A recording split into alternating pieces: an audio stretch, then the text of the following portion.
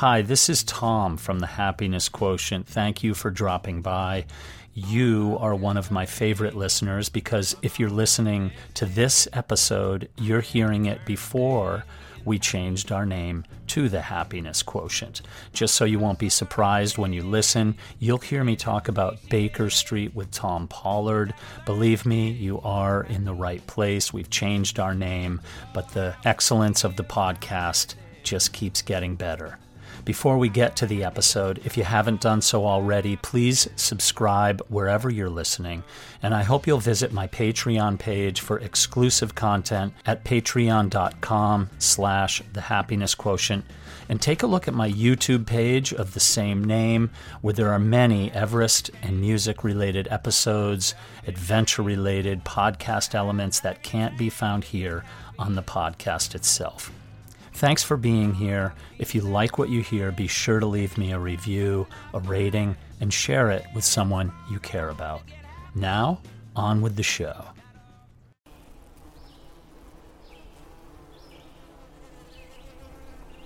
Welcome to Baker Street. This is Tom Pollard, your host, and it's taken me some time to come up with the right words for today's episode.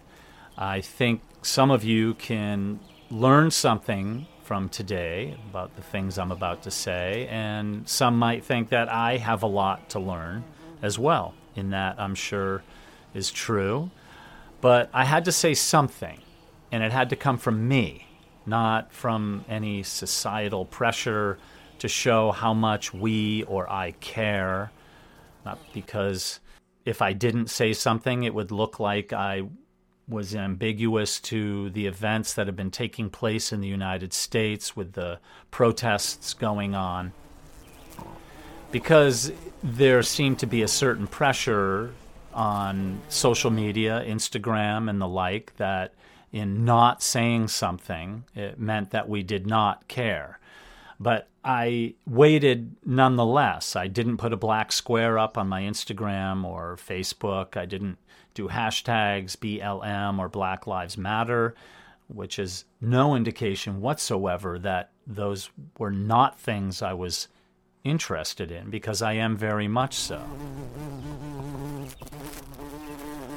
Right now we're listening to a chorus of bees outside of my home in New Hampshire. Dozens, probably hundreds and hundreds of bees of every imaginable type. Bumblebees, honeybees, wasps, yellow jackets, bees that I don't really even recognize, other bugs, little beetles, teeming over this small field of lovely smelling white flowers that look a lot like Queen Anne's lace, but they're not. They're shorter, and when you crush the leaves, the greenery underneath these flowers in your fingers, it smells like licorice, black licorice. It's a beautiful place to stand, other than the voracious black flies that also seem to be hunting nearby, because the smell is lovely and the sound of the bees is captivating.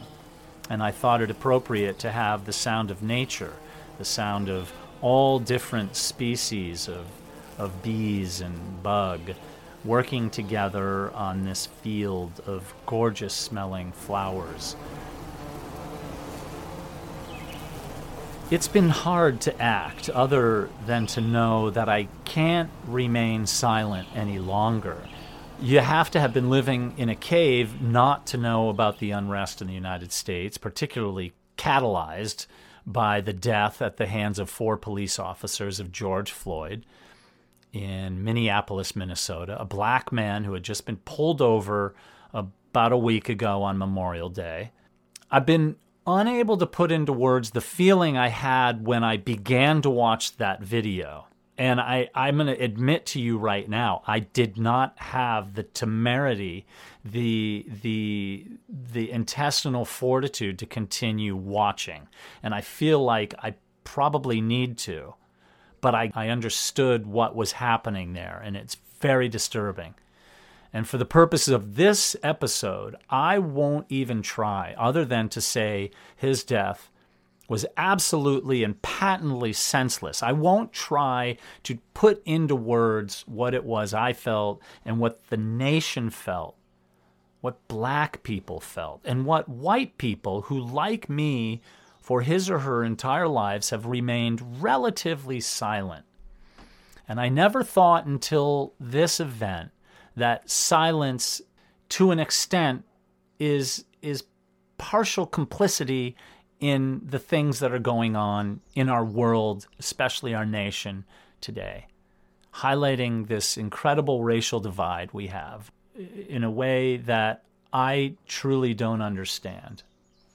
Because I grew up a white kid in a mostly white neighborhood in Western Massachusetts. I guess I came to a place where I felt that if I spoke up about the injustices that I had witnessed, that it would come off as disingenuous, that I was jumping on the bandwagon to look like I care. Black lives matter. Well, they do, of course, absolutely. But when I said it, or when I thought about saying it with this event, it became much more real to me.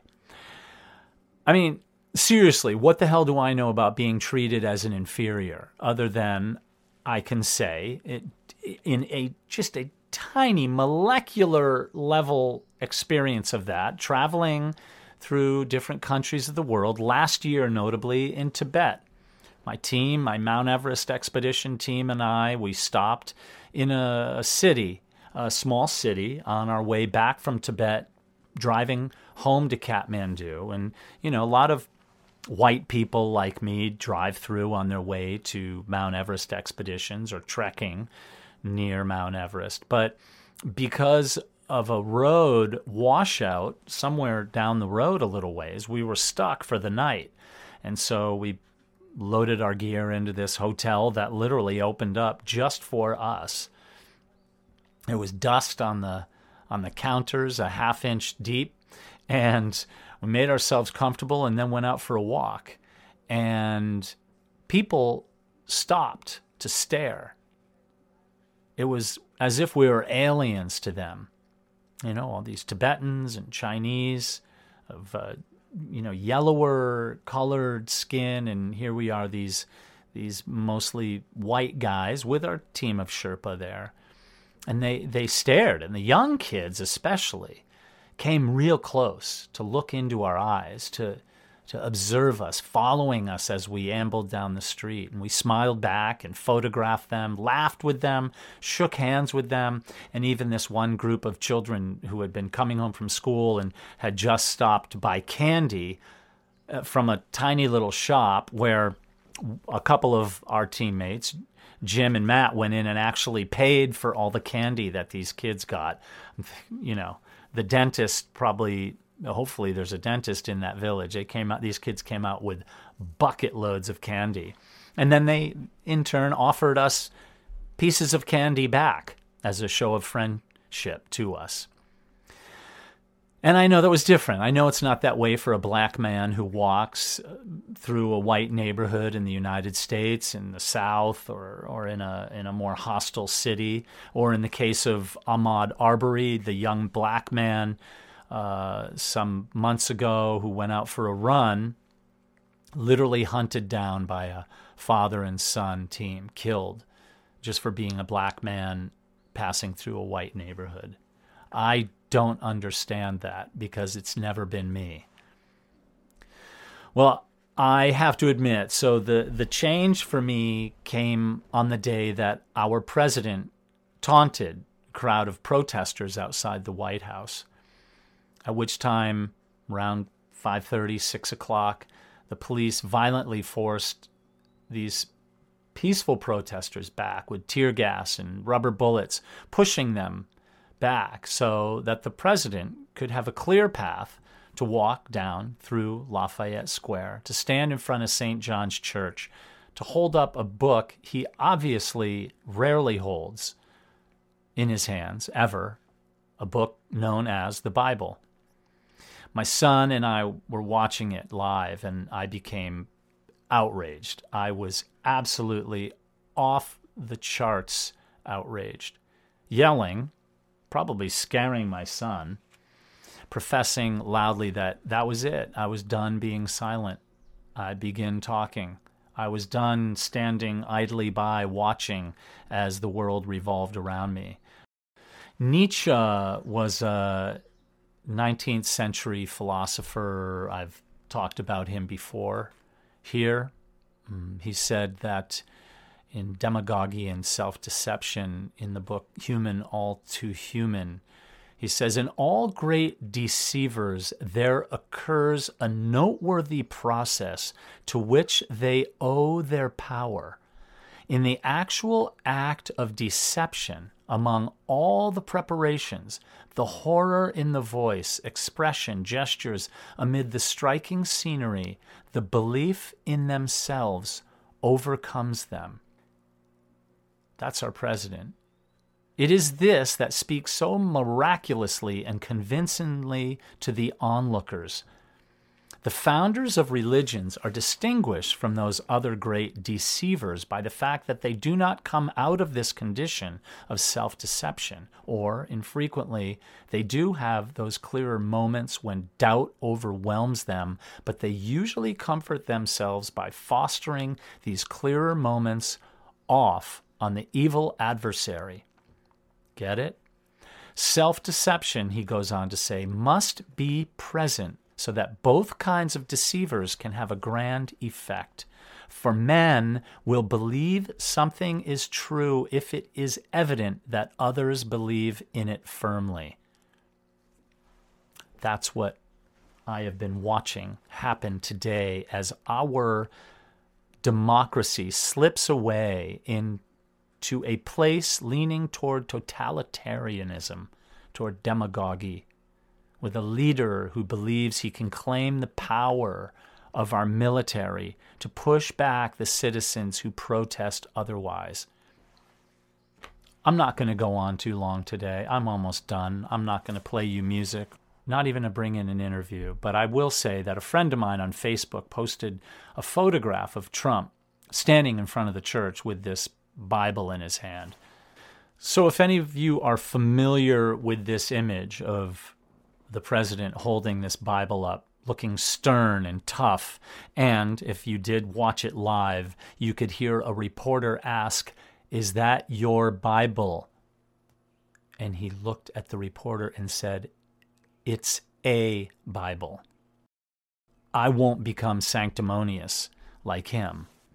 Anyway, in the background of this shot, the front of the parish, it lists the sermon that's going to be said and the name of the pastor. And somebody photoshopped a quote of our president's. And we know it's a quote because we've heard it on audio before he was elected president. And the quote said, and it's crude and rude, but I'm going to read it because it needs to be heard. It says, "I just start kissing them. It's like a magnet. Just kiss. I don't even wait. And when you're a star, they let you do it. You can do anything. Grab them by the pussy." And so, yeah, a little much maybe, would you say, that somebody would Photoshop that on to the photo of Donald J. Trump? But on my friend's Facebook page, a friend of hers, who also grew up in the same town that I grew up in, said, "You hit below the belt. You're part of the problem," by posting that. And so my friend said, "I absolutely, hands down, do not agree." And so I watched as literally more than a dozen people chimed in. And this is what blurted out of me. And I wrote this down on her Facebook page, and I will post it on my Facebook and Instagram page soon. I wrote, "Part of the problem is not speaking up. This meme is merely a statement about the utter and disgusting irony of the most powerful man in the modern world holding up a Bible to justify his absurd and violent actions, as if God has handpicked him to be the keeper of his 300+ million minions. The horrors of the totalitarian state lay at the feet of its citizens. In Nazi Germany before World War II began, no one spoke when the Jews were cordoned tightly into confined neighborhoods better known as ghettos. The key words here are no one spoke. Now, if we resort to angry taunts that come from a place of hatred and fear, and conversely become super sensitive to the voices of those who wish to not stand silently by, we are doomed to repeat history. It is not far-fetched in any respect whatsoever to see where our nation can spiral toward an authoritarian state such as Venezuela or worse. Mid-1900s Germany, Soviet Union, and China alone accounted for the extermination of what has been estimated to be hundreds of millions of people who died because they were Jews or gay or black or because they used their voices. If we are offended by a meme that exposes a simple truth about the vacuous shell of a man who used a Bible to justify firing tear gas at peaceful protesters, get thee behind me. For those who understand, keep speaking up, unfriend, or silence from the impartiality of your level thinking the negative energies of those who assist in the besmirching of 240 years of democracy. People, I'm done not talking, but I will say, and this is my one profession of the day, you've listened to me for long enough, this is going to be about coming together, not about pointing angry fingers, not about talking about this man who is grabbing at demagoguery or authoritarian leadership, who is trying to change and tear down our democracy for the purposes of his own power. This podcast is about coming together and working with people and understanding each other. I am telling you right now, I do not understand what it is like to be a black man or woman in this country today, but I will endeavor to do so, and I will endeavor to listen and share those voices here on Baker Street with Tom Pollard. I hope you will feel free to reach out to me and tell me if you think I am full of shit, or if you believe in what I'm saying. Share this widely, everywhere. Let people know that we are here together, coming together from a positive place in a democracy where it is a place that we should be free to speak and grow and weed out the ills of our society. I will be back very soon with another episode of Baker Street with Tom Pollard. I will see you real soon. If you're still here, thank you for visiting. I hope you'll take a moment to subscribe wherever you're listening, and I hope you'll also visit my Patreon page for exclusive content at patreon.com/thehappinessquotient, and take a look at my YouTube page of the same name, where there are many Everest and music-related episodes, as well as adventure content and interview snippets that can't be found here on the podcast. Thank you for being here. I hope you'll share this, leave me a review, a rating, and come back soon.